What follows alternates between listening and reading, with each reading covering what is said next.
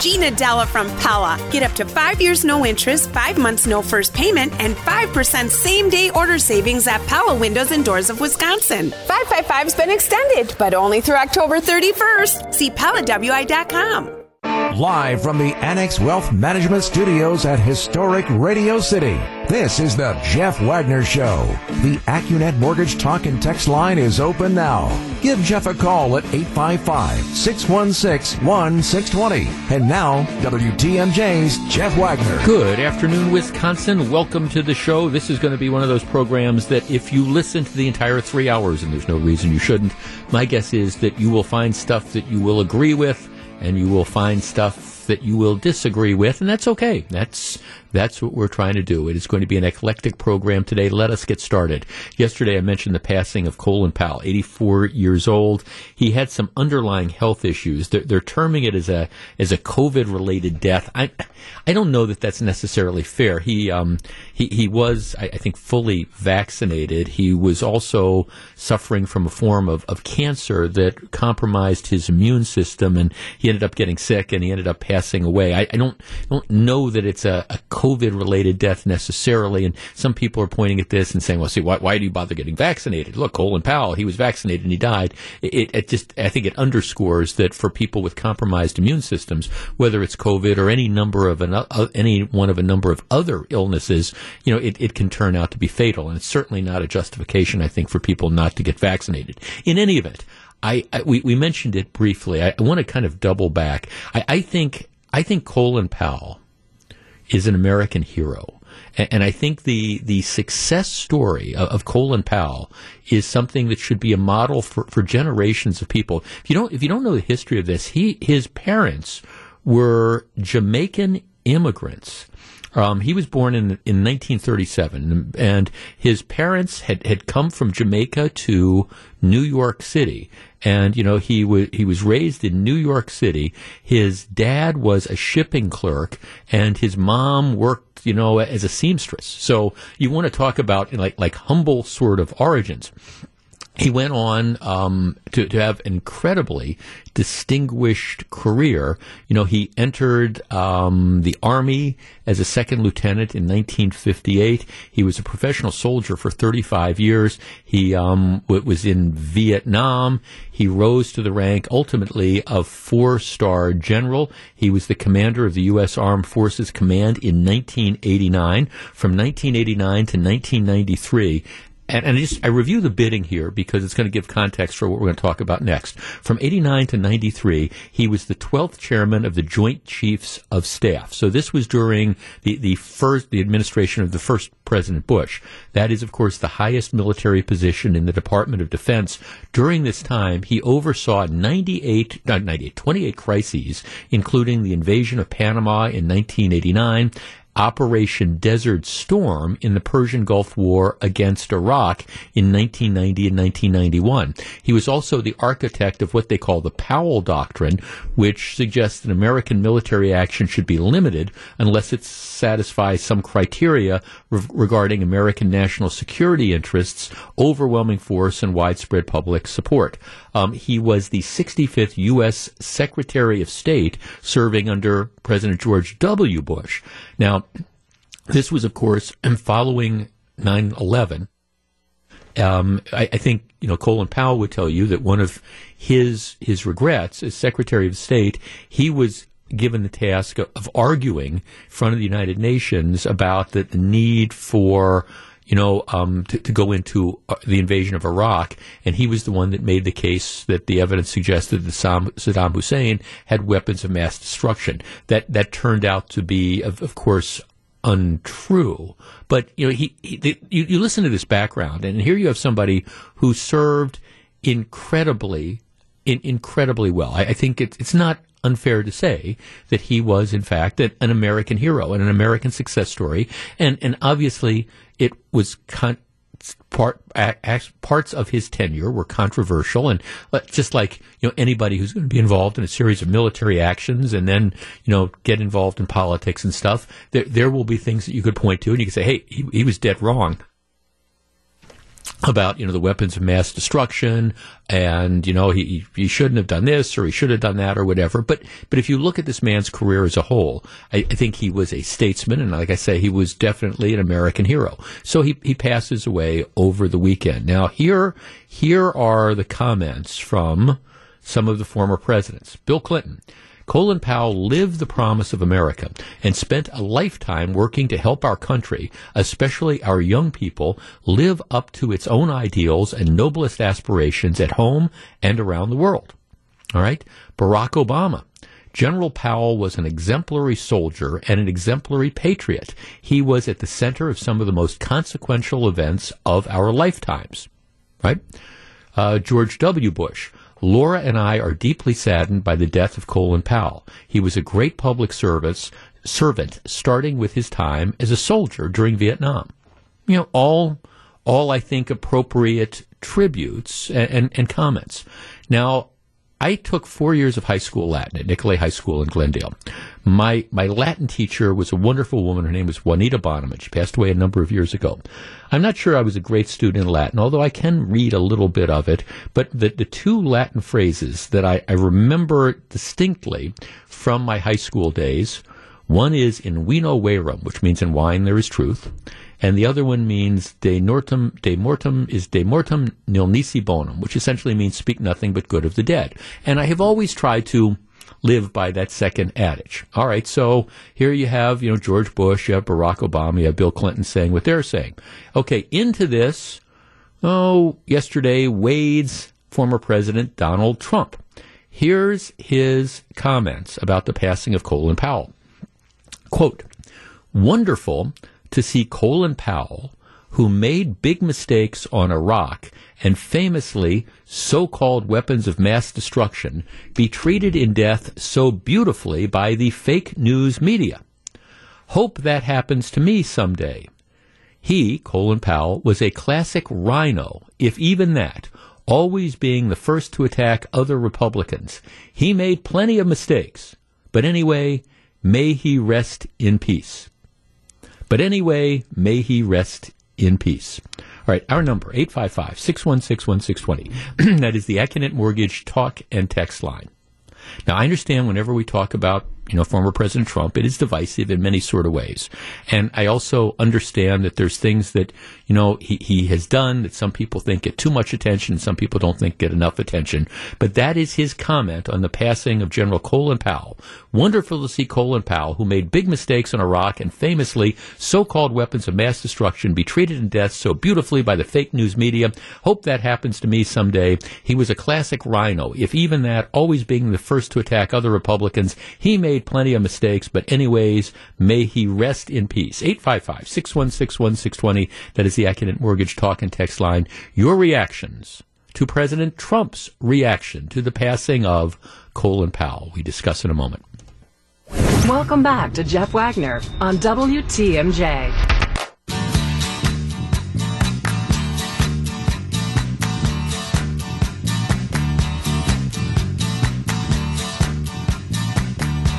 Eight 855-616-1620, which is the Acunet Mortgage talk and text line.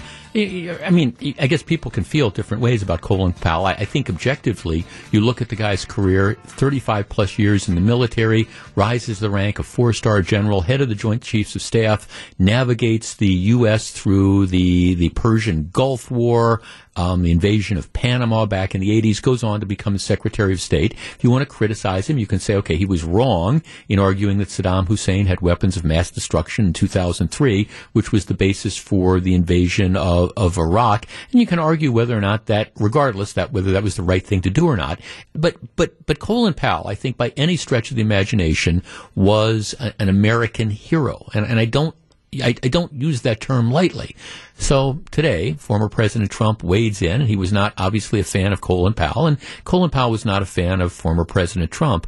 But, you heard what he said. It's like, he was nothing but a rhino, and boy, I hope when I die, the press only writes nice things about me like they're writing about him, and, but anyways, may he rest in peace. 855-616-1620. That's the Acunet Mortgage talk and text line. Let's start with Ryan in Oconomowoc. Hi, Ryan. Hey, thanks for taking my call. Sure. This is just such a perfect example of why we just cannot have a person. Well, we can't have Trump or a person like that as the leader of our country. It's so saying that kind of stuff. It's just so shameful. Everything he says and does has to be in some way. He has to turn it for himself to feel better about himself. It is, it's interesting you say that, Ron, because that's what struck me. Normally, okay, first of all, I really do try to adhere to that passage, that belief of if somebody's died and you don't have anything good to say about them, just keep your mouth shut. I mean, I think that's really good advice for most of us. But you're right, that the whole thing, it's the gratuitous slam on Powell. Oh, he was nothing but a rhino. But you're right, it's this narcissism. It's all about him. I want them to treat me the same. I mean, it's like, really, that's what really struck me. And so when you have this man who is a leader, I mean, no matter how you look at it, he's a leader, and he's trying to position himself still as like the leader of the Republican Party. When you have somebody saying stuff like this, I mean, our kids will look at this stuff. How do you say that this is the example that we set?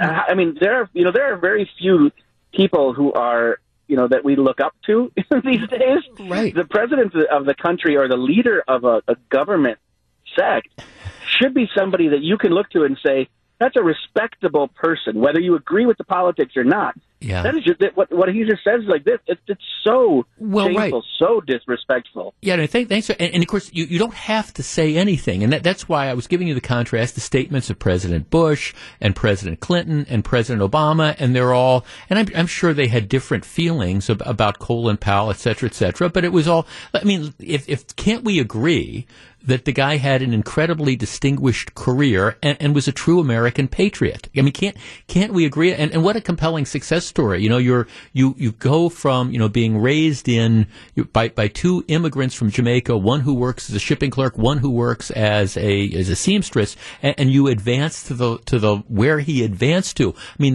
that's the American dream. That's what we should be preaching.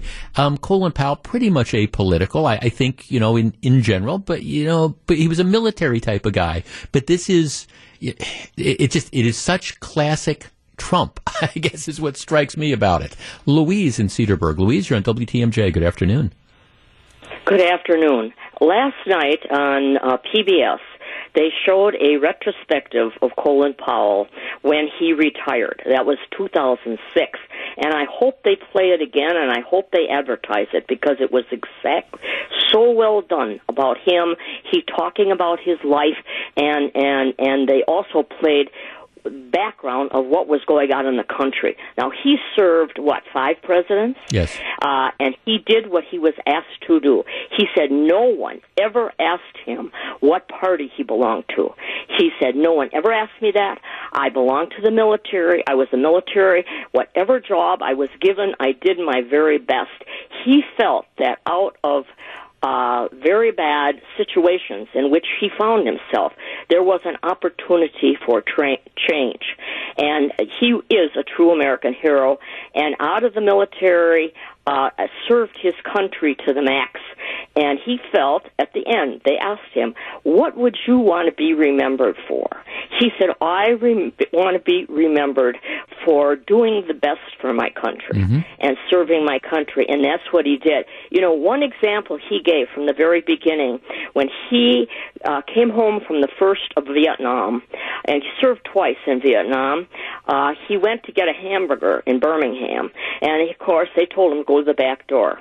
When he came back, after the Civil Rights Act was passed, he went in through the front door, and they were happy to serve him. And he said, this country lives by a system of laws, and we need to be part of that and do what we need to do to be good citizens. And he said, in the last was, why do you think so many people around the world want to come to this country?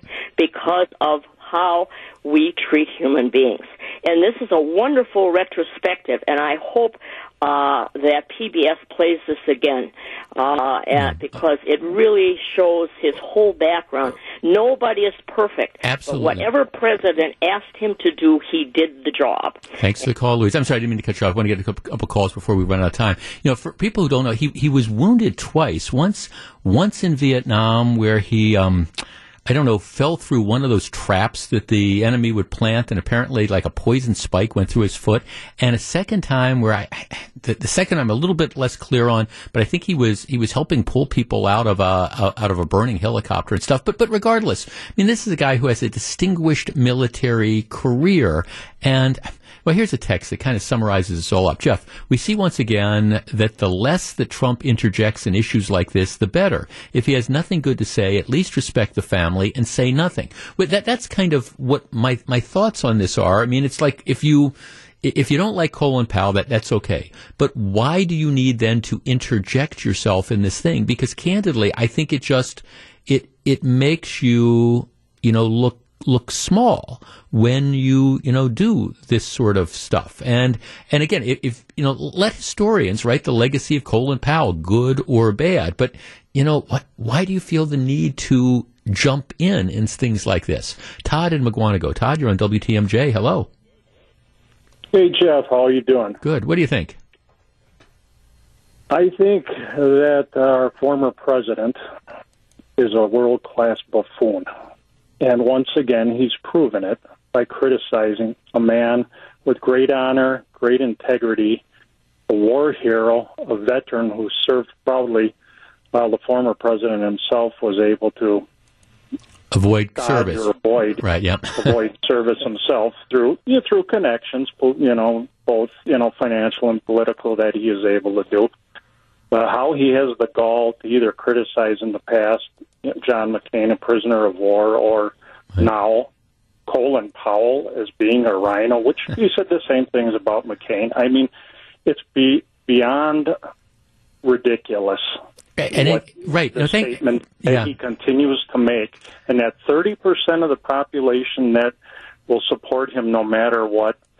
The Republican Party, and I'm a fiscal conservative, although I lean socially liberal on many things, but the Republican Party really needs to get their act together and move on from this guy. Well, thanks. I guess I just look at the whole thing, and it's also gratuitous, and you alluded to like the John McCain stuff as well. I don't know why we refer to him as a hero. In my opinion, hero, and I'm paraphrasing it just a little bit. Heroes are the ones that don't get shot down. Oh, okay.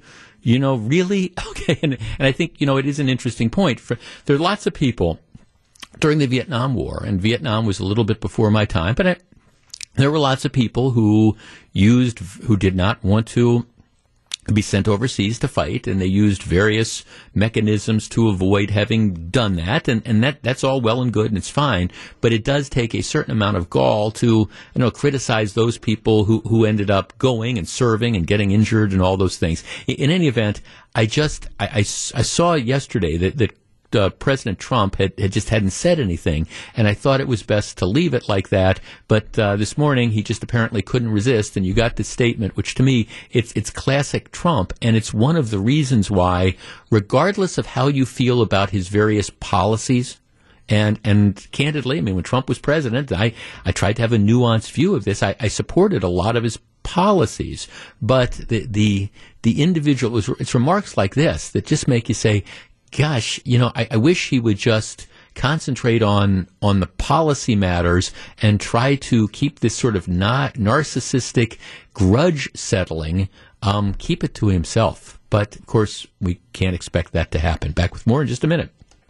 You're listening to Jeff Wagner on WTMJ.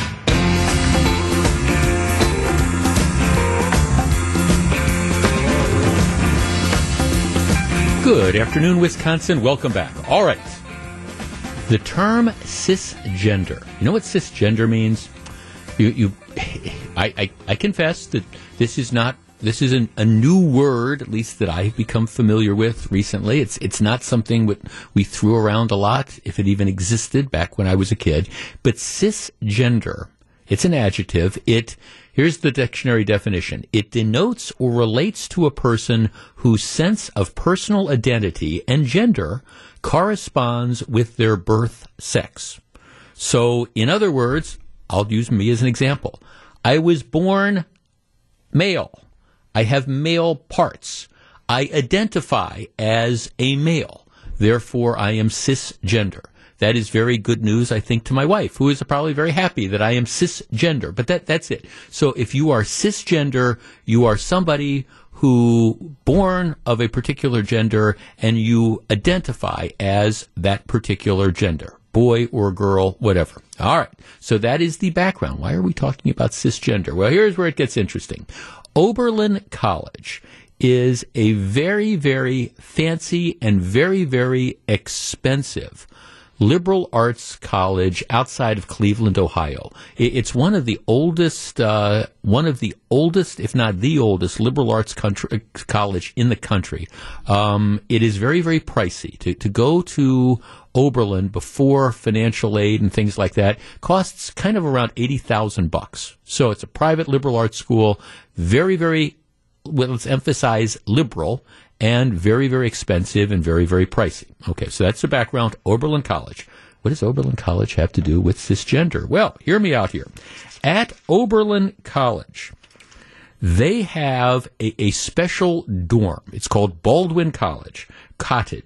And this is the home, Baldwin Cottage is the home of what they call the Women and Trans Collective.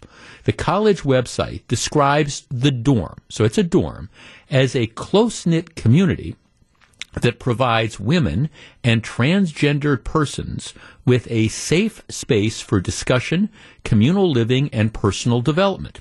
Cisgender men, that would be men, people born as males, who identify as males. Cisgender men are not allowed to live on the second and third floors. Okay, so it's a special safe place area we've set aside for women and presumably transgender individuals. I presume it's going to be people who were born with male anatomy but identify as females. Okay, so that's the background, and fine if it's going to be this safe space. Okay, so why are we talking about Oberlin College and Baldwin Cottage and cisgender? Well, here's the deal. I have in my hands, and this was published, a letter that was sent to the officials at Oberlin College complaining about something that happened not that long ago at this particular dorm that is set aside for transgender students and or females. Okay, so here's what the email was. Let's see. I will quote it. The person explains that, one day in early October, they were at the school. And what happened was they found out, the school announced that there would be a work crew which would be coming over to the dorm to install new radiators. All right, so that's it. They're going to put in new radiators. Here. All right, let me read you exactly what the email says. I am reaching out, and so he gets a note saying, hey, contractors are going to be coming over tomorrow morning. They'll be entering rooms to install radiators. And this means that they're going to be in your room for a period of time to complete the work. We're having the people come over. All right, so here's what the student says. I had not been contacted about any sort of radiator installation before this email. So right away, the word update stood to me as untrue.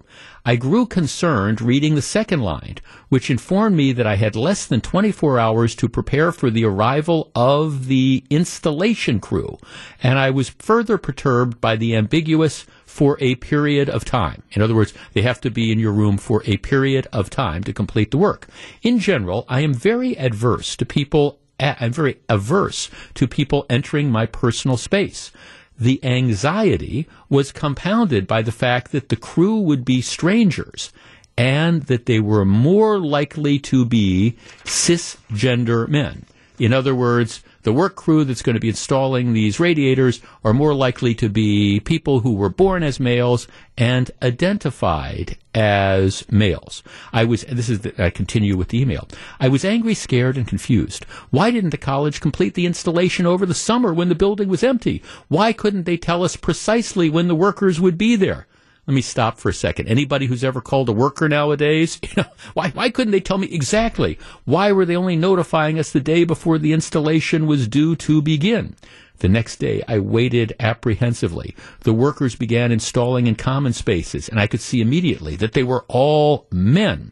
It was clear that the college had not made a special request that male workers not be allowed onto the upper floors of Baldwin. Predicting when they would reach my room was pure guesswork. I was trying to anticipate whether I would be in class when they arrived or whether I'd have to welcome strangers into my room only to be ejected to allow them space to work. When the insistent knock eventually came, I scrambled to get my mask on and repeatedly shouted, "Coming through the door." 4 or 5 construction workers stood outside, accompanied by someone who I could only assume, by his neat polo and clipboard, to be an emissary of the college. We stared at each other for a moment before I moved aside to allow the workers to enter. The emissary began issuing platitudes that the work wouldn't take long and encouraged me to prop the door open. I asked meekly if I could actually not have a radiator installed in my dorm. I knew the answer was no before I even said it, but hey, it was worth for a shot. I left for class, and by the time I had come back, they appeared to be done, though Polo Man warned me that he would return later in the week to check the insulation. Sure enough, they were back the next day. I felt mildly violated and a little peeved. And then, he goes on to talk about how, his sense of security and safety was violated, and he was scared and angry after the work crew, which was cisgender men, were going to be showing up to install the radiators. Okay, our number 855-616-1620. That is the Acunet Mortgage talk and text line. So this guy this person has now gone public with the concerns and anger at the college for sending over a work crew to put in a radiator, and the work crew, they were cisgender men, and he was made to leave his dorm room, didn't have any choice, they wouldn't not put in a radiator, and he's just all upset. He's upset with the college, he feels scared, he feels nervous. Our number, 855-616-1620. That is the Acunet Mortgage talk and text line. All right, here is my question, and I guess it's two-part. Does the person, I don't mean to call him a guy, does the transgender person have a legitimate beef? And if so, how does this person plan to go through life? And I mean this sincerely. I mean, if you are so emotionally fragile that the idea of workers coming into your dorm room to make an installation, in this case to put in new radiators, and the fact that the workers are cisgender men, meaning men who identify as men, and the very fact that they are going to show up and do this, if this freaks you out to the extent that, you are now just angry and scared and nervous and you are triggered, is there any hope for getting through life? 855-616-1620. That is the Acunet Mortgage talk and text line. It seems to me the appropriate response of the school, even a liberal arts school, is, look, we're sorry if you were upset by this, but you know what? There is this thing called the world out there, and you're going to have to figure out how to cope with it. And we appreciate that there's real discrimination and real issues that might affect the transgender community. But you know what? We got to install these radiators, and we're sorry. The idea that the work crew that comes out to install the radiators are cisgender men, you got to live with it. What do we say? Wagner's rule of life number 1: life is tough. Get a helmet. And quite candidly, this particular issue. It doesn't seem to me that you even need one of those hard shell football helmets. 855-616-1620. Legitimate complaint. How does the college respond to something like this? We discuss. Jeff Wagner on WTMJ. Here's one of our texters. Jeff, one of the reasons I listen to your show is because I learned things like cisgender. Thank you. Yes, and somebody else said, well, wait, I'm a little unclear. If I say I'm a man, Does that qualify? No, that's not enough, because man is not specific enough. Cisgender is a term which means you are a man who identifies. You were born as a male and you identify as a male. So it's more inclusive in that. Look, I don't care about the underlying issue about, what do you identify as or things like that. But it's such an interesting thing that you've got this student at a school. They're paying like $80,000 to go to this liberal arts school, and the kid is all worked up at the fact that they've got to replace the radiators in the dorm room, and the work crew shows up when they were supposed to show up, accompanied by a guy from the college who's wearing a polo shirt, Mr. Polo Guy, who's checking off to make sure the work is done properly. And the guy is all bent out of shape. The student is all bent out of shape because the work crew are what he presumes to be cisgender men, and he doesn't want them. The student. I'm not trying to be pejorative. He, she, whatever they identify as, the student does not want them in their dorm room, and decides that they're going to now take this whole thing public, saying, "Oh, this is just an outrage." To which my comment is, how are you going to get through life? Seriously. How are you going to get through life if you are triggered and traumatized by the fact that the work crew that shows up at your dorm room to replace the radiators with appropriate notice and appropriate supervision, they are comprised of cisgender men, just the very presence of whom in your dorm room triggers you? 855-616-1620. Chris in Cedarburg. Hi, Chris. Hey, how are you? Good. What do you think? This really disgusts me. It disgusts me. My husband's an electrical engineer.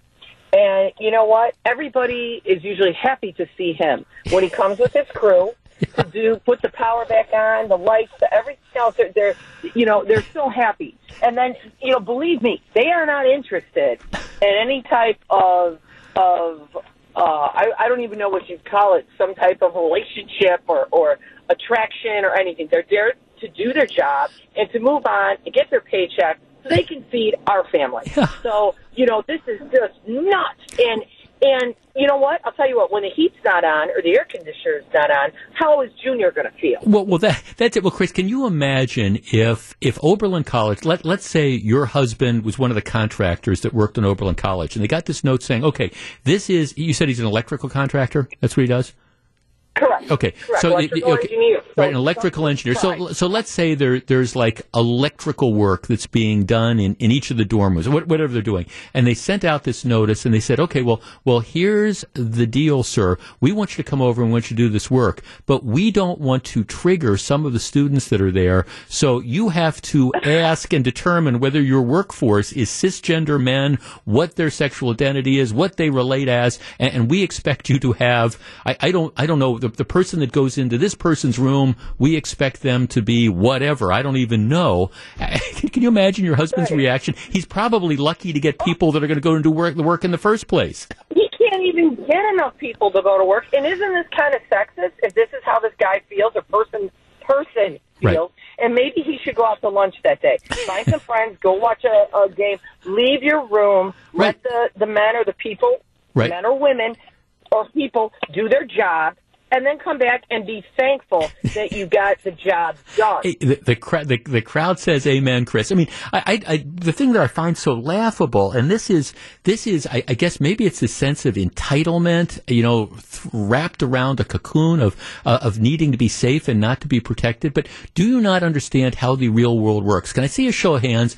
Anybody that's ever called a contractor, and this is, by the way, is not a knock on contractors who are very, very busy, and what you're typically told is, well, we can't get out there for 2 or 3 days, or, we can give you a window of time. We can't guarantee that we're going to be there at 8 o'clock in the morning. And you sit there and you wait. And you wait, and then you're just thrilled when the plumber shows up. You're thrilled when the electrician shows up. You're thrilled when the heating and air conditioning people show up to take care of the thing. Can you imagine this idea if we got to a point where we'd go and say, well, okay, we want to know about the makeup of the crew that you are going to be sending out there. I mean, again, that was what struck me as a story. Not only is this just, a story of this kind of entitlement that's there, but it's the larger question about if somebody legitimately feels feels this way and feels strongly enough that they are going to go public about this and try to pretend that they are a victim because the work crew that was allowed to go to the second floor of this thing to replace the radiators, that was comprised of cisgendered men, and the very notion that somebody would be on the second floor who would be a cisgendered male. My question is, seriously, how are you going to get through life if you are so, I don't know, scared and uncomfortable with that? I mean, what are you going to do for the balance of your life? Because I've got news for you. When you go out into this thing we call the real world, when you leave Oberlin College and you have rented an apartment somewhere and the air conditioning goes out, or you need to call an electrician like Chris's husband, or electrical engineer, or you need the water heater has gone bad or whatever, and you call those service people, I guarantee you, if you start quizzing the place saying, okay, now, are these going to be cisgendered men that you send out to do it? Guarantee you're not going to get too many people that are going to come out and help you out. So you better be real self-sufficient, knowing how to fix all that type of stuff. And again, how do you go out in the real world? And the answer is you don't. And I hope that this is an isolated example of an overreaction to situations, but I'm afraid it's not. Back with more in just a couple minutes. Live from the Annex Wealth Management Studios at historic Radio City, this is the Jeff Wagner Show. And now, WTMJ's Jeff Wagner.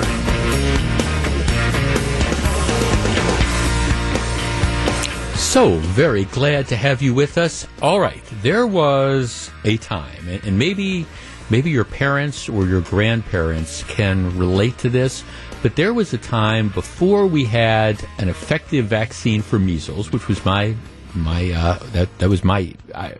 my time, because I remember getting like the measles shots and things like that, which effectively, at least until recently, pretty much eradicated measles as a disease in this country.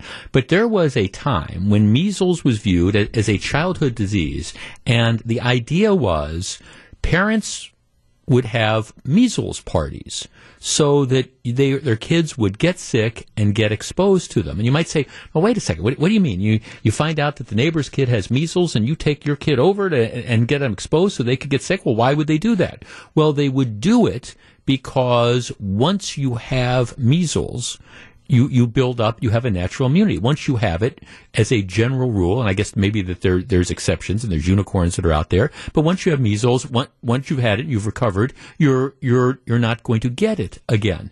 Now, the problem, of course, is you get measles, and there is a very, very small percentage of people that have really, really bad results of that. So you question the wisdom of saying, okay, why would anybody intentionally want to get sick? But the idea would be measles was viewed for most people as a routine sort of childhood disease. So the kids were going to get it at one point or another before we had vaccines. So let's just have them get it and get it over with, and then they don't have to worry about it for the rest of their life. Because after you had it and recovered, you had built up natural immunity. Of course, again, the risk was that you have a really bad adverse reaction to the measles in the first place. So that's why I think most of us would argue that the vaccines are a better way to go. But there was a time before we had vaccines. But there was an effect of natural immunity. Once you had the virus, you're not likely to get it again. Which brings us to the present day. Now, I always have to lead off with this. I am pro-vaccination. I am. I was vaccinated as soon as I had the opportunity to be vaccinated. I got the flu shot yesterday. I don't have adverse reactions, knock on wood, to these things. People will send me texts saying, well, 5 years from now you might die from this. Well, I can't tell. 5 years from now I might walk out and get hit by a bus. Don't know. But I've never, in, of course, my lifetime, I have not had adverse reactions to flu shots. I haven't had adverse reactions to the shingle shot. I mean, my doctor says, get it, I end up getting it, okay? And I haven't ever had an adverse reaction to it. So I am pro-vaccine, and I've gotten the COVID vaccinations. Now, interestingly, before the vaccinations were available, I also had COVID. Last November, came down with it. Don't know where I got it. And I blame my wife. She blames me. We don't know. But the good thing about us getting COVID was we had very, very mild cases.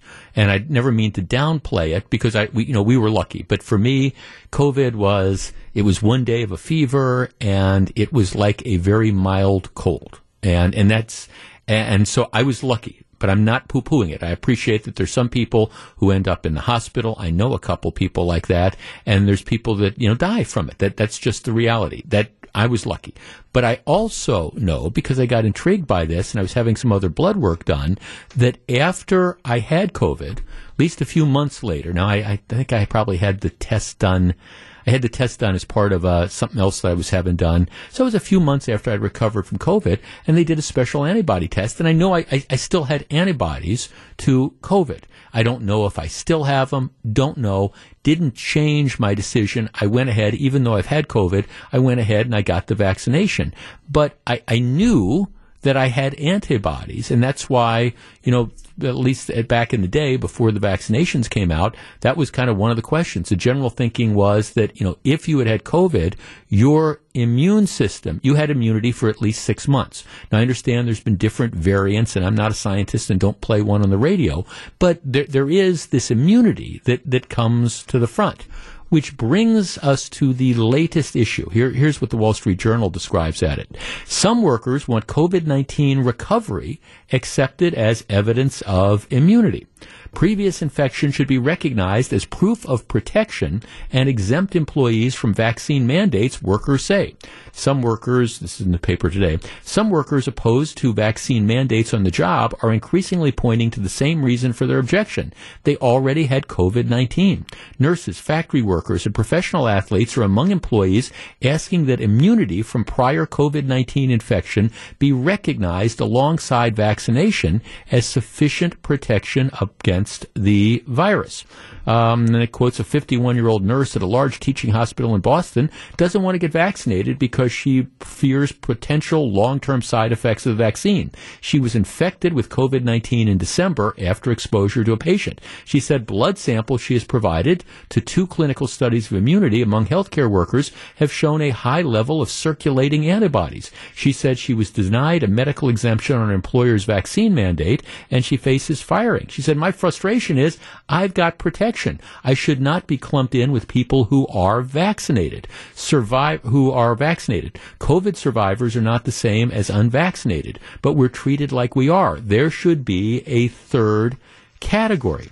Even Anthony Fauci, who of course, has been touting the vaccines, said, that right now we're learning more about post-infection immunity. Now, we still recommend vaccines because, there hasn't been as much research into this whole notion of immunity. But I think it raises this interesting question. Our number, 855-616-1620. That is the Acunet Mortgage talk and text line.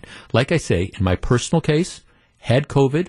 I knew, at least, when I got tested, I had some of the antibodies. I went ahead and got the vaccine anyways because I figured it can't hurt.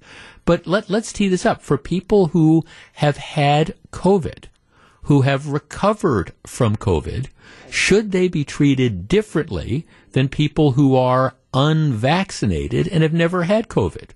855-616-1620. Or does immunity as a result of having it and recovered, should that not count? Should we just throw it out and pretend it doesn't exist? 855-616-1620. How do we handle this for the people that have had it and have recovered? What do you think? We discuss in a moment.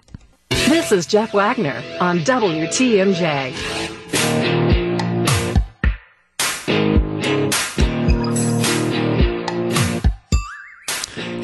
855-616-1620, which is the Acunet Mortgage talk and text line. All right, so the people who have recovered from COVID, who have antibodies, are suggesting, wait, we should not be treated the same way as people who are unvaccinated because those antibodies give us protection. And that's always been the theory. I mean, I remember when I recovered from COVID, I talked to the people from the State Department of Health, and they were saying, well, you at least, if this is before the vaccinations were out there, yeah, for at least the next 6 months, you should assume that you've got some degree of protection. Now, the antibodies, admittedly, it's probably different for different people, but of course we're finding that with the vaccinations as well. Should we create a separate category for people who have recovered from COVID, I don't know, in the last 6 months or the last 8 months or the last year. 855-616-1620. I think it's something that we need to consider moving forward. Again, I'm not an anti-vax guy. I had it. I went and got vaccinated. But, I mean, is it fair to lump in people who've recovered from COVID and probably do have antibodies in the same way we treat those who are unvaccinated? Let's start with Zach in Waukesha. Hi, Zach. Hey, thanks for having me. Sure. So like I was telling your producer, I'm vaccinated. I also recovered from COVID. Right. But I just got back from the UK, and I know different country, different rules.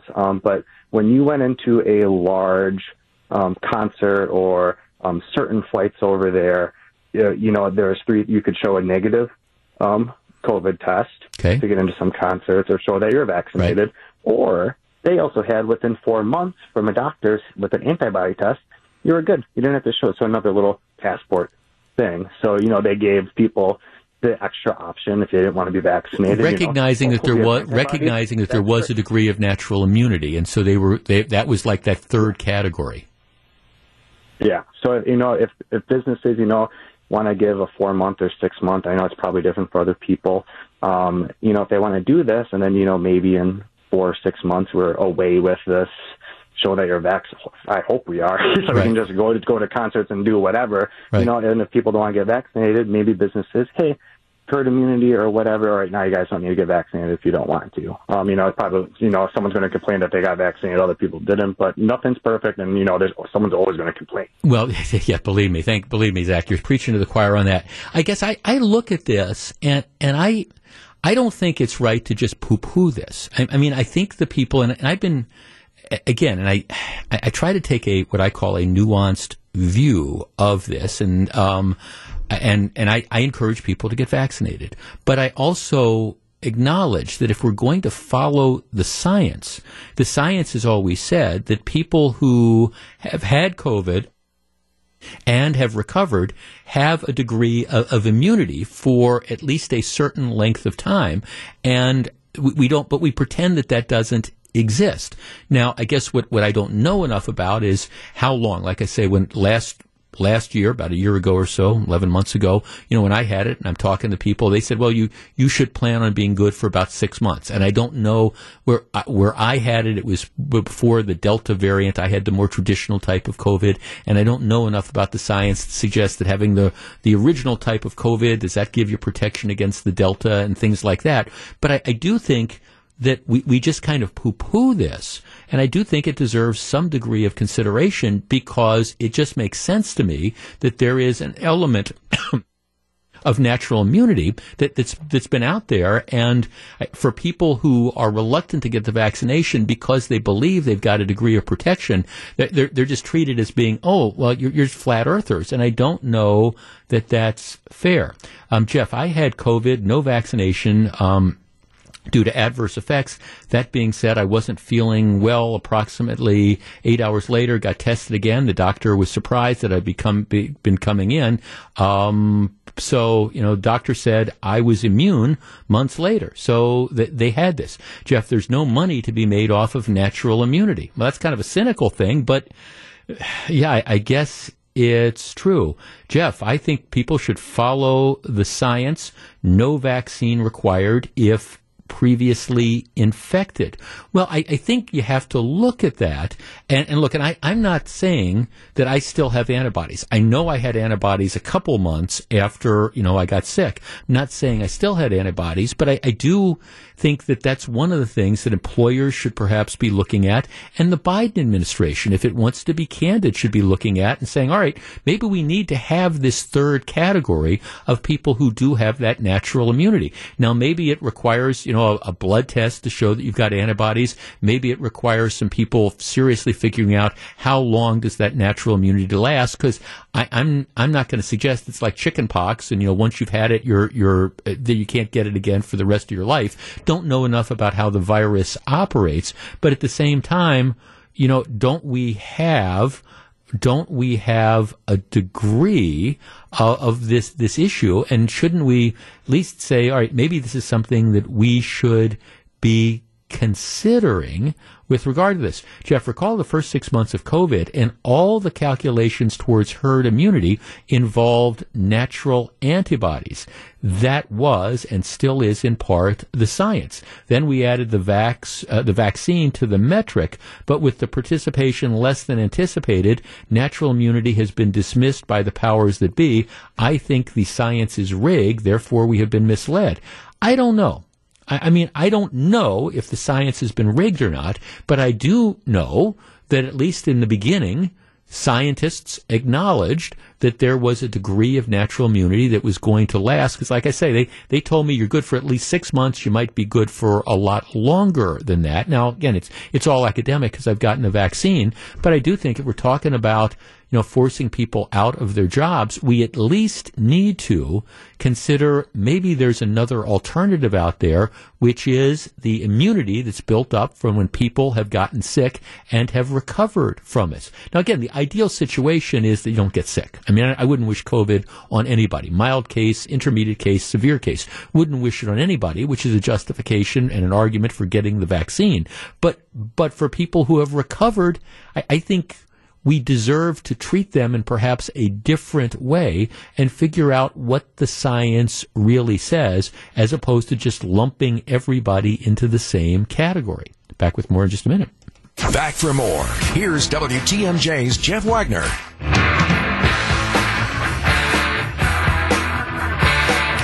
You almost have to feel sorry for Joe Biden. His approval numbers are down for a variety of reasons. The resurgence of COVID, the poor way he handled Afghanistan, the problems at the border, and the fundamental problems going on with the economy right now, where you have inflation that is just, at this point in time, out of control. Now, I understand people are saying there's nothing to see here and all that, but inflation affects people's pocketbooks. So you've got the cost of goods that are going up. And in many, for example, last week we did the story about how, people's Social Security payments are going to go up like 5.2% or whatever that is, which is the most in years and years and years. Well, that's the good news. The bad news is the reason it's going up is the cost of living is going up dramatically. And you can make a strong argument that payment, that Social Security increase, isn't going to be enough to cover what costs are. Plus you have all these situations involving the supply chain problems. We had the news story about how there's all the cargo ships that can't get in, and there's nobody to unload them, and there's no trucks to get there, and we're looking at, empty shelves, Joe, for the late fall and for the Christmas holidays. All that's going to be, extremely bad. On top of that, Joe Biden, who's always been historically portrayed as a friend of organized labor, he's getting whipsawed because there's always a pendulum when it comes to employment.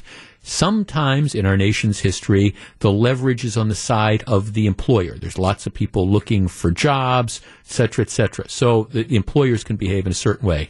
And right now, we're in a period of time where employees have a lot of power because there's not enough people to do jobs. So what you have is 1,400 workers that are on strike with Kellogg's, the cereal maker. You've got John Deere. Those workers have gone out on strike, shutting down production. So you have organized labor is now flexing its muscles and saying, we want more money, we want all these various things, which is all well and good. But what happens is when the companies capitulate, give them more money, that means the cost of consumer products ends up going up more and more. I mean, you think the money that Kellogg's is ultimately going to have to pay its union employees, regardless of how you feel about the strike, but Kellogg's pays more. That gets passed on to consumers. So we're now in this period where I think organized labor is starting to get more clout than perhaps it arguably had over the last 5 or 10 or 15 years. That comes at the same time that Joe Biden is trying to say nothing to see here when it comes to rising costs. Well, that's not true.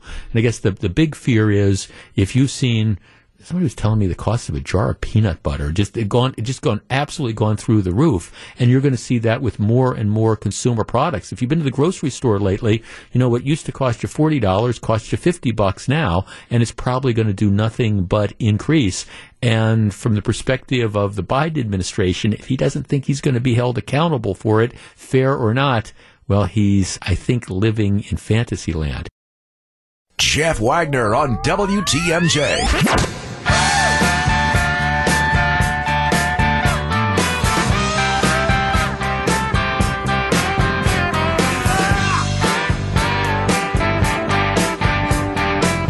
This week's sponsor for the Jeff Wagner Home Improvement Showcase, presented by Great Midwest Bank, is Kohler Services. Give them a call at 262-357-3300 or visit KohlerServicesWI.com to see all they have to offer, from inspiration to installation. Reimagine your bathing experience and contact Kohler Services today for a free consultation. It is a wonderful sponsor. We're glad to welcome them to WTMJ. All right. There was a time when I think people, one of the employment options, a job that was viewed as really a great career opportunity for some people, was to go into law enforcement. And I know a lot of people who were criminal justice majors in college, or maybe it was a situation where they knew somebody, maybe dad was a police officer, maybe grandpa was a police officer. A lot of times it's a generational thing. You have multi-generations of families who go into law enforcement. And there was a situation where if you would go into and you would choose a career in law enforcement, what you would find is you could make a decent living. I mean, you're not going to have a Learjet, you're not going to have a place in Monaco, but you could have a decent life. And you could have a degree of job security, and you knew that there was going to be a pension, and you could retire probably when you hit around the age of 50 or something like that, and then go on to a second career. I mean, I know a lot of people who loved that. They loved the work. I think that there's some professions that people are very, very passionate about. And I think, I know a lot of people who are in law enforcement, and they really feel, at least when I was working with folks, they really felt like they were doing something positive for the community. They were keeping other people safe. They were getting bad guys off the street. So it wasn't just a job that you went to. It was something that, you really were proud of the work you did, and you felt you were doing important work. Now, there was always a downside to being involved in law enforcement. And aside from just kind of like long hours, there's an inherent danger. Let's face it, for most of us, when you go to work, and I understand that there's workplace violence and things like that, but for most of us, when we kiss our spouse in the morning and go off to work, you're going to, that there's not a risk that you're not going to be coming home. I mean, from the vast majority of us, the nature of our employment does not put our lives at risk.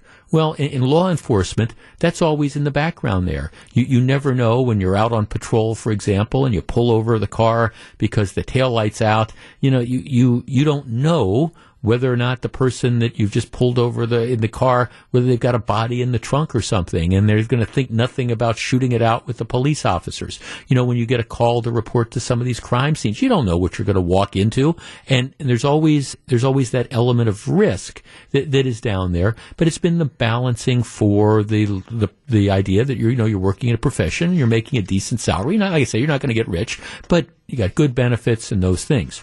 So that's always been kind of the social compact, and it's always been the thing that has encouraged people to consider law enforcement as a career.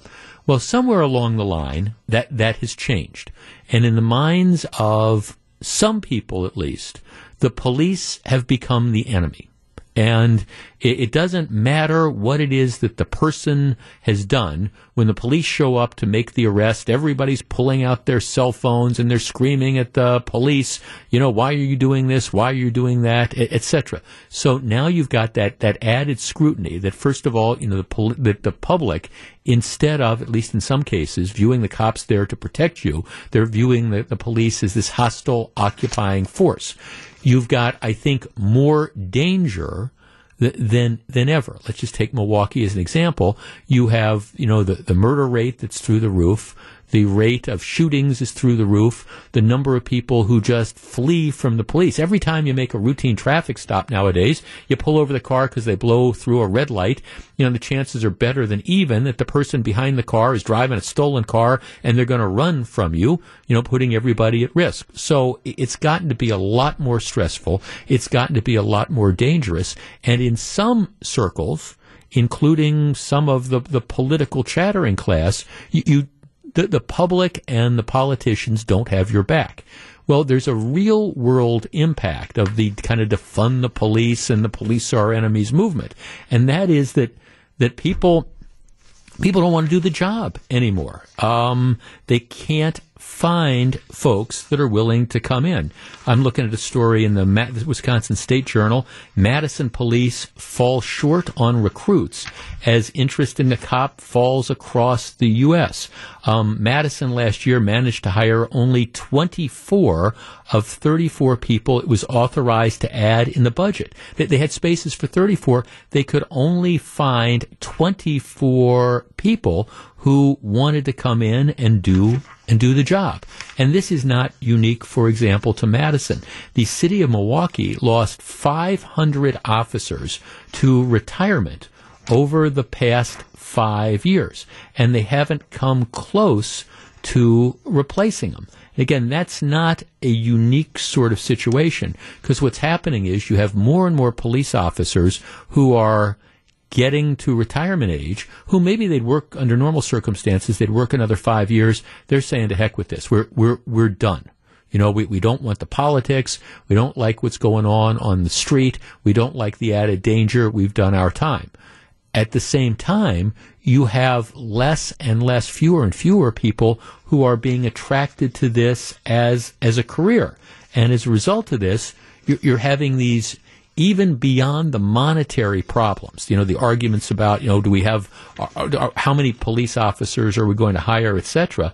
You know, what you're seeing is that they just can't fill the spots.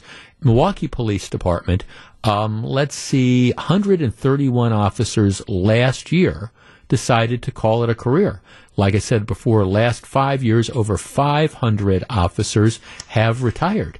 And there's just not enough people coming in who want to do the job. Our number, 855-616-1620. That is the AccuNet Mortgage talk and text line.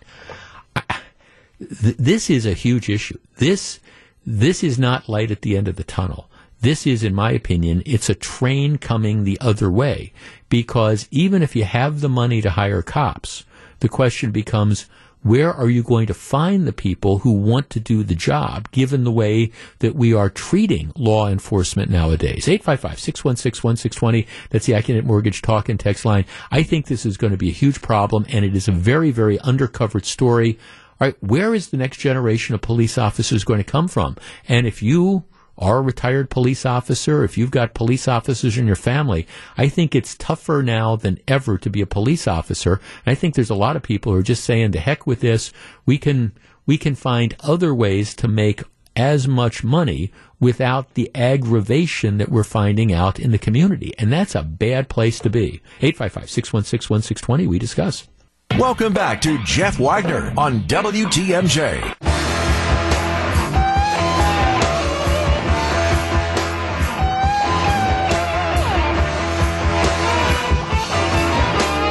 855-616-1620, which is the AccuNet Mortgage talk and text line. I'm looking at a story that quotes the head of the Madison Police Union, and this is a problem that's all across the country. It's not unique to Milwaukee or Madison, but they're talking about, you know, why are so many officers retiring? And, you know, they say, look, the departing officers are saying the current environment, it's not worth it to stay on. Those financially able to retire fear being involved in a use of force situation in which they do everything according to the law in their training, and they still get singled out by the public as having done something wrong.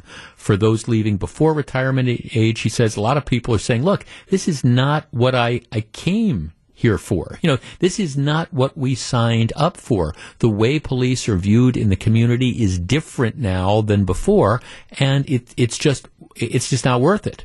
And I mean, I respect that idea.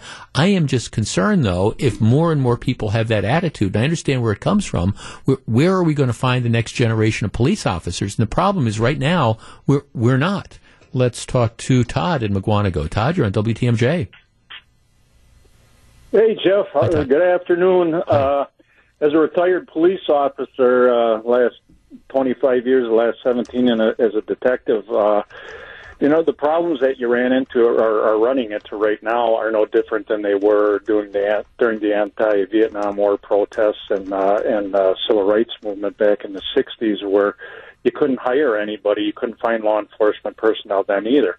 After the Vietnam War ended, a lot of the veterans that came home from serving there took jobs, especially in the city of Milwaukee, and that they had and across the country right. that filled those positions.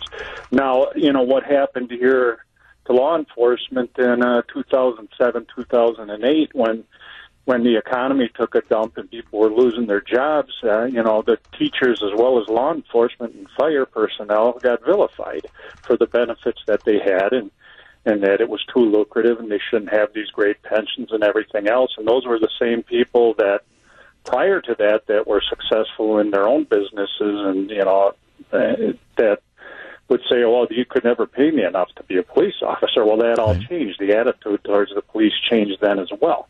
Now, notwithstanding everything that's happened with the different movements and that, and obviously what happened in Minnesota was an aberration, and justifiably so that individual was convicted. And nothing's worse than an officer who, what we used in a profane language was, but I won't use that. Right. Please don't, because then I have to hit this button.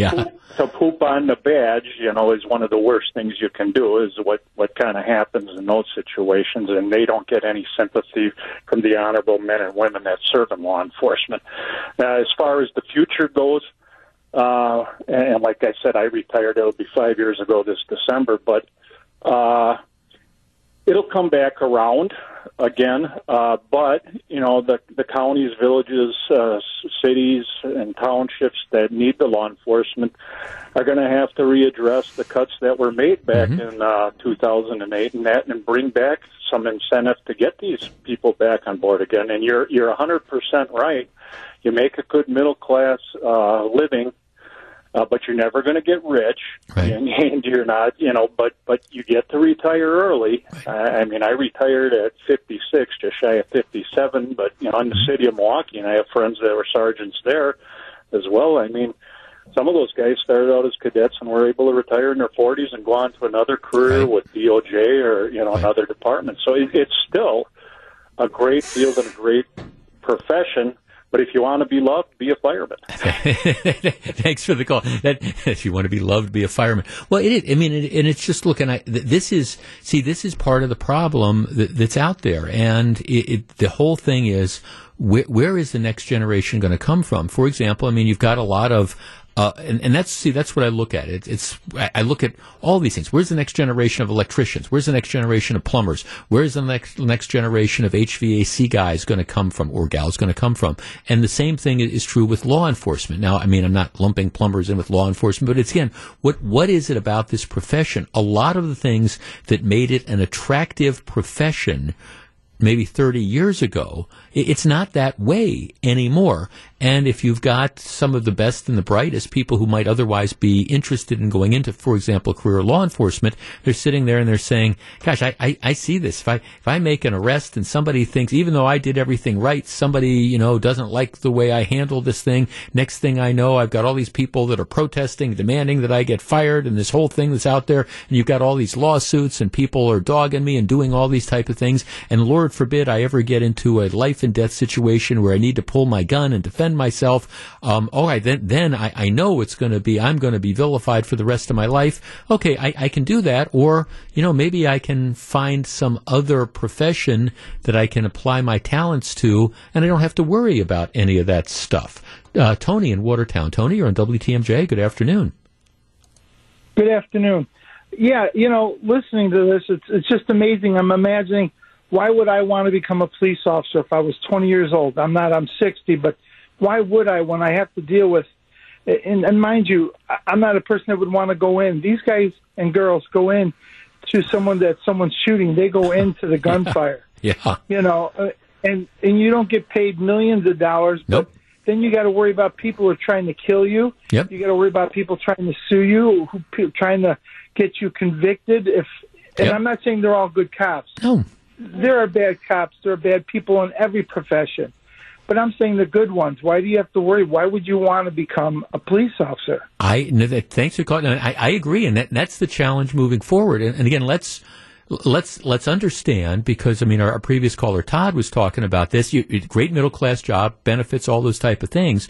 But the thing that differentiates being a cop from, say, being a teacher or being a radio talk show host or whatever, is that there is this element of danger that you try not to think about, but it's always there, because you're going to be dealing with situations where you're going to be dealing with criminals. You're going to be dealing with situations where there's violence. And look, and I understand any of us can be the victim of an armed robbery or something like that. But for the police officers, you're dealing with that every day. Every time you do something, every time you make a traffic stop, every time you go to somebody's door to investigate something, every time you reply to we think that there's a burglar that might be in progress, you never know what you're going to come across, and what you come across, you might end up costing you your life.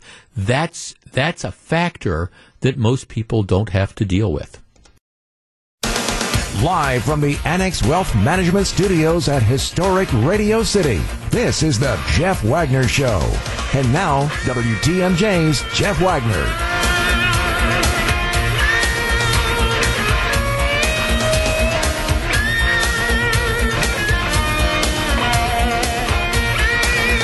Good afternoon, Wisconsin. Welcome to the show. So glad to have you with us.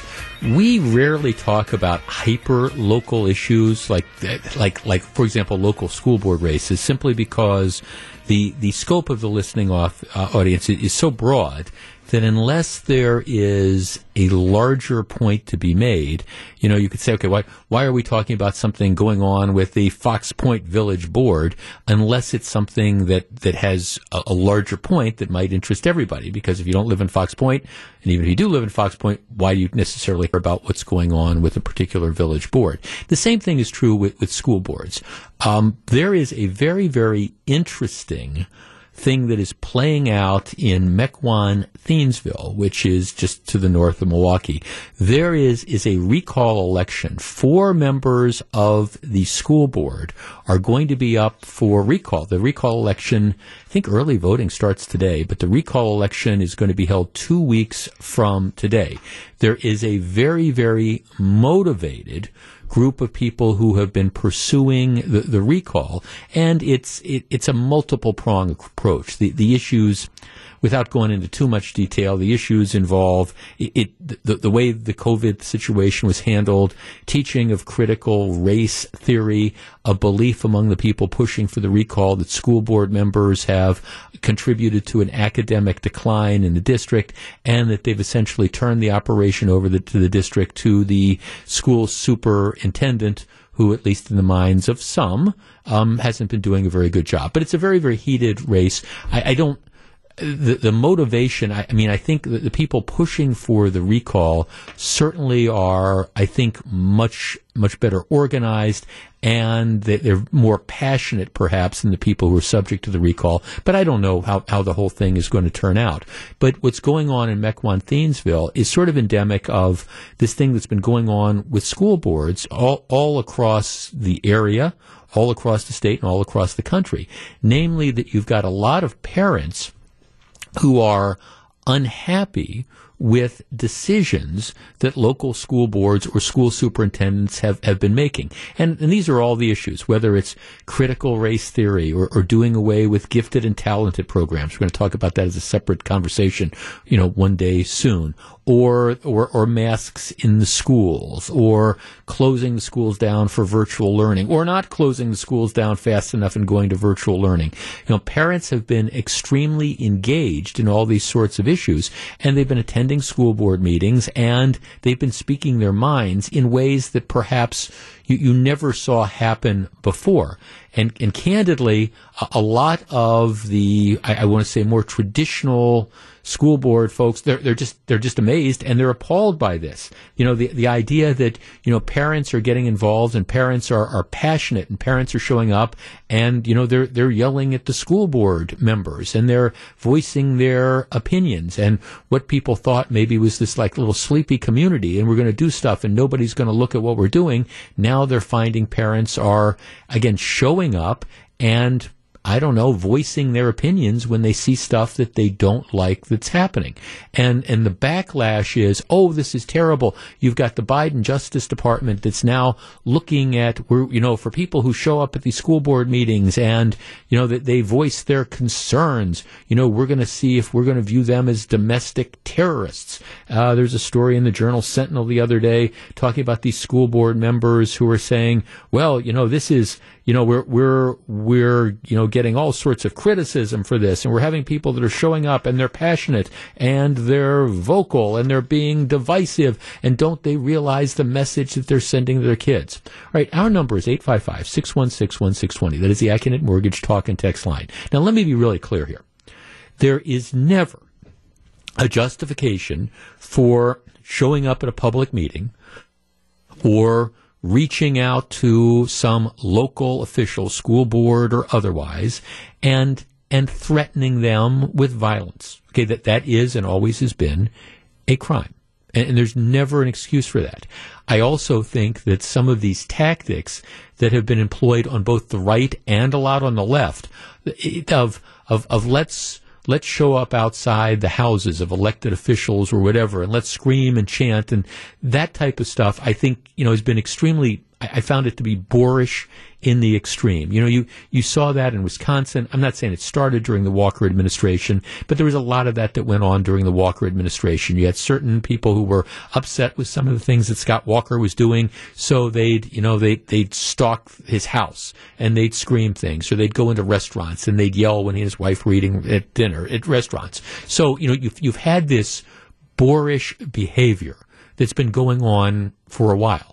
Now you have it directed with people who are very passionate on local issues, particularly school board issues, and are showing up and are voicing their opinions with perhaps an aggressiveness that you haven't seen before.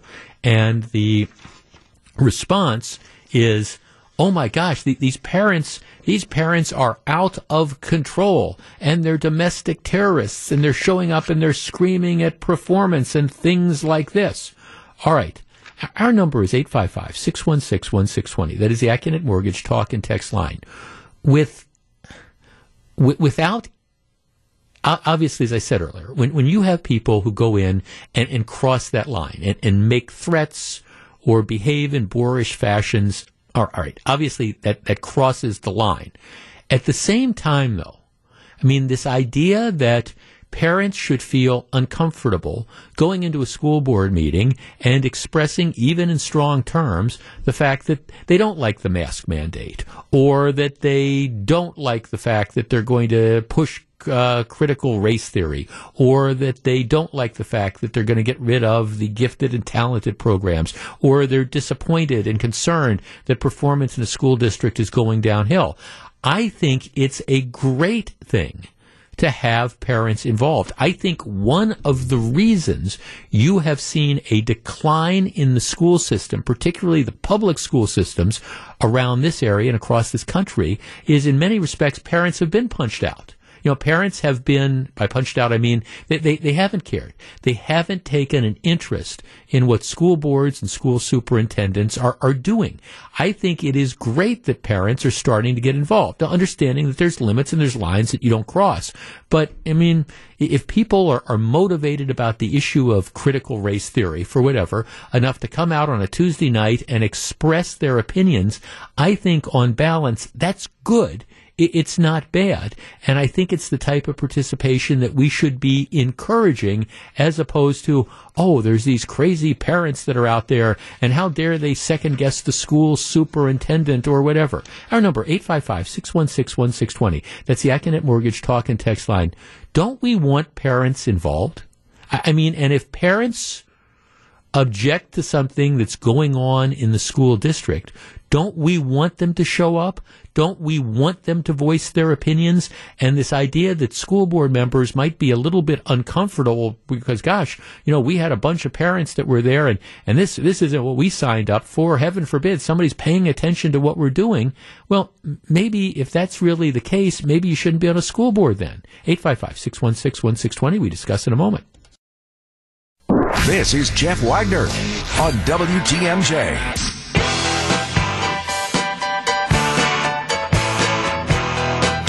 So very glad to have you with us. I have been interested in watching, what's going on, in particular the last couple of years, as citizens have gotten more involved in local government, showing up at sleepy school board meetings, for example, to express their concern with the direction that some of the school boards or the school superintendents are taking with their kids. Now, admittedly, you can carry this too far. And we've seen this on, by the way, both sides of the aisle, where people show up and they disrupt public meetings by screaming and chanting and whatever. You saw a lot of that bad behavior go on in Wauwatosa, for example, last year when it was involving common council meetings and these pushes to, we want to fire the police chief and all this sort of stuff. And admittedly, you see it with school boards too, where people show up and they get out of control and worked up. But I think what's going on here is this general attitude that some people sort of have is that how dare these parents show up and voice their opinions that they don't like what a school superintendent is doing, or they don't like that what the school board is doing with regard to the school superintendent. I mean, I think part of the reasons the public school system in particular has suffered is because parents have been apathetic. They haven't showed up. They've allowed, these educators to kind of run things, and in many cases they've run them into the ground. Jeff, absolutely we want parents involved. As long as they're being respectful and not attacking people, they should be able to be there. If school board members don't like it, then maybe they need to get off the school board. Criticism of what you do comes with any political office, school board or otherwise. I think that's an element. Jeff, leadership is hard. We need to genuinely listen and consider more than just a single point of view. It's hard to have a legitimate debate today. Well, that's absolutely true. No question about it. It's difficult. Let's see. Jeff, you're absolutely right on parent involvement. It's necessary for the success of a school district to have active, positive parent involvement in the entire process, top to bottom. Without parent involvement, you end up with bureaucrats making politically motivated decisions that are both arbitrary and capricious and have nothing to do with what is good for students and the families. So now here's the other perspective on that, an interesting tweet. Jeff, I work for a local school district. No one in our district minds public input, but lately the people are horrific. Their behavior is unacceptable, and that cannot be removed from the equation. I'm not on the board, but my role has me involved in meetings. I've gotten death threats and been called horrific names. You cannot just remove that from the conversation. No one minds civil conversation and dialogue. Now let's just stop there. If you're making death threats to a local official, whether it's a school board official or a member of the Common Council or whatever, you are violating the law, and you need to be punished. That would be a crime. At the same time, and I appreciate that, and I'm not condoning bad behavior. At the same time, I think if citizens are showing up and they are saying something to elected officials that the elected officials do not want to hear, and they're saying it in mass, this idea that, okay, well, we know better. We don't have to pay attention. The school superintendent says this, and, we agree with the school superintendent. So all you parents who are concerned about this issue or that issue, you need to just kind of go away. Now, I don't buy that either. If you're going to object, you need to do it in a respectful fashion. But I think packed meetings are good getting input. Now, the problem that sometimes comes with these meetings is that it's the squeaky wheels that show up. And again, this isn't a comment on the right or the left. Well, I was reading a story the other day, and I forget. Oh, it was a defund the police story out of Milwaukee, and there was some committee hearing, and the only people essentially that showed up were members from one of these kind of fringe groups who were essentially arguing, let's defund the police. So the larger community, wasn't there. So again, you had this meeting, it was sort of taken over by a small, underlined small, non-representative, yet very, very vocal group. So I'm not saying that, just because you have a bunch of people that show up at the meeting and start complaining about whatever it is they're complaining about, that means you have to do what they're suggesting.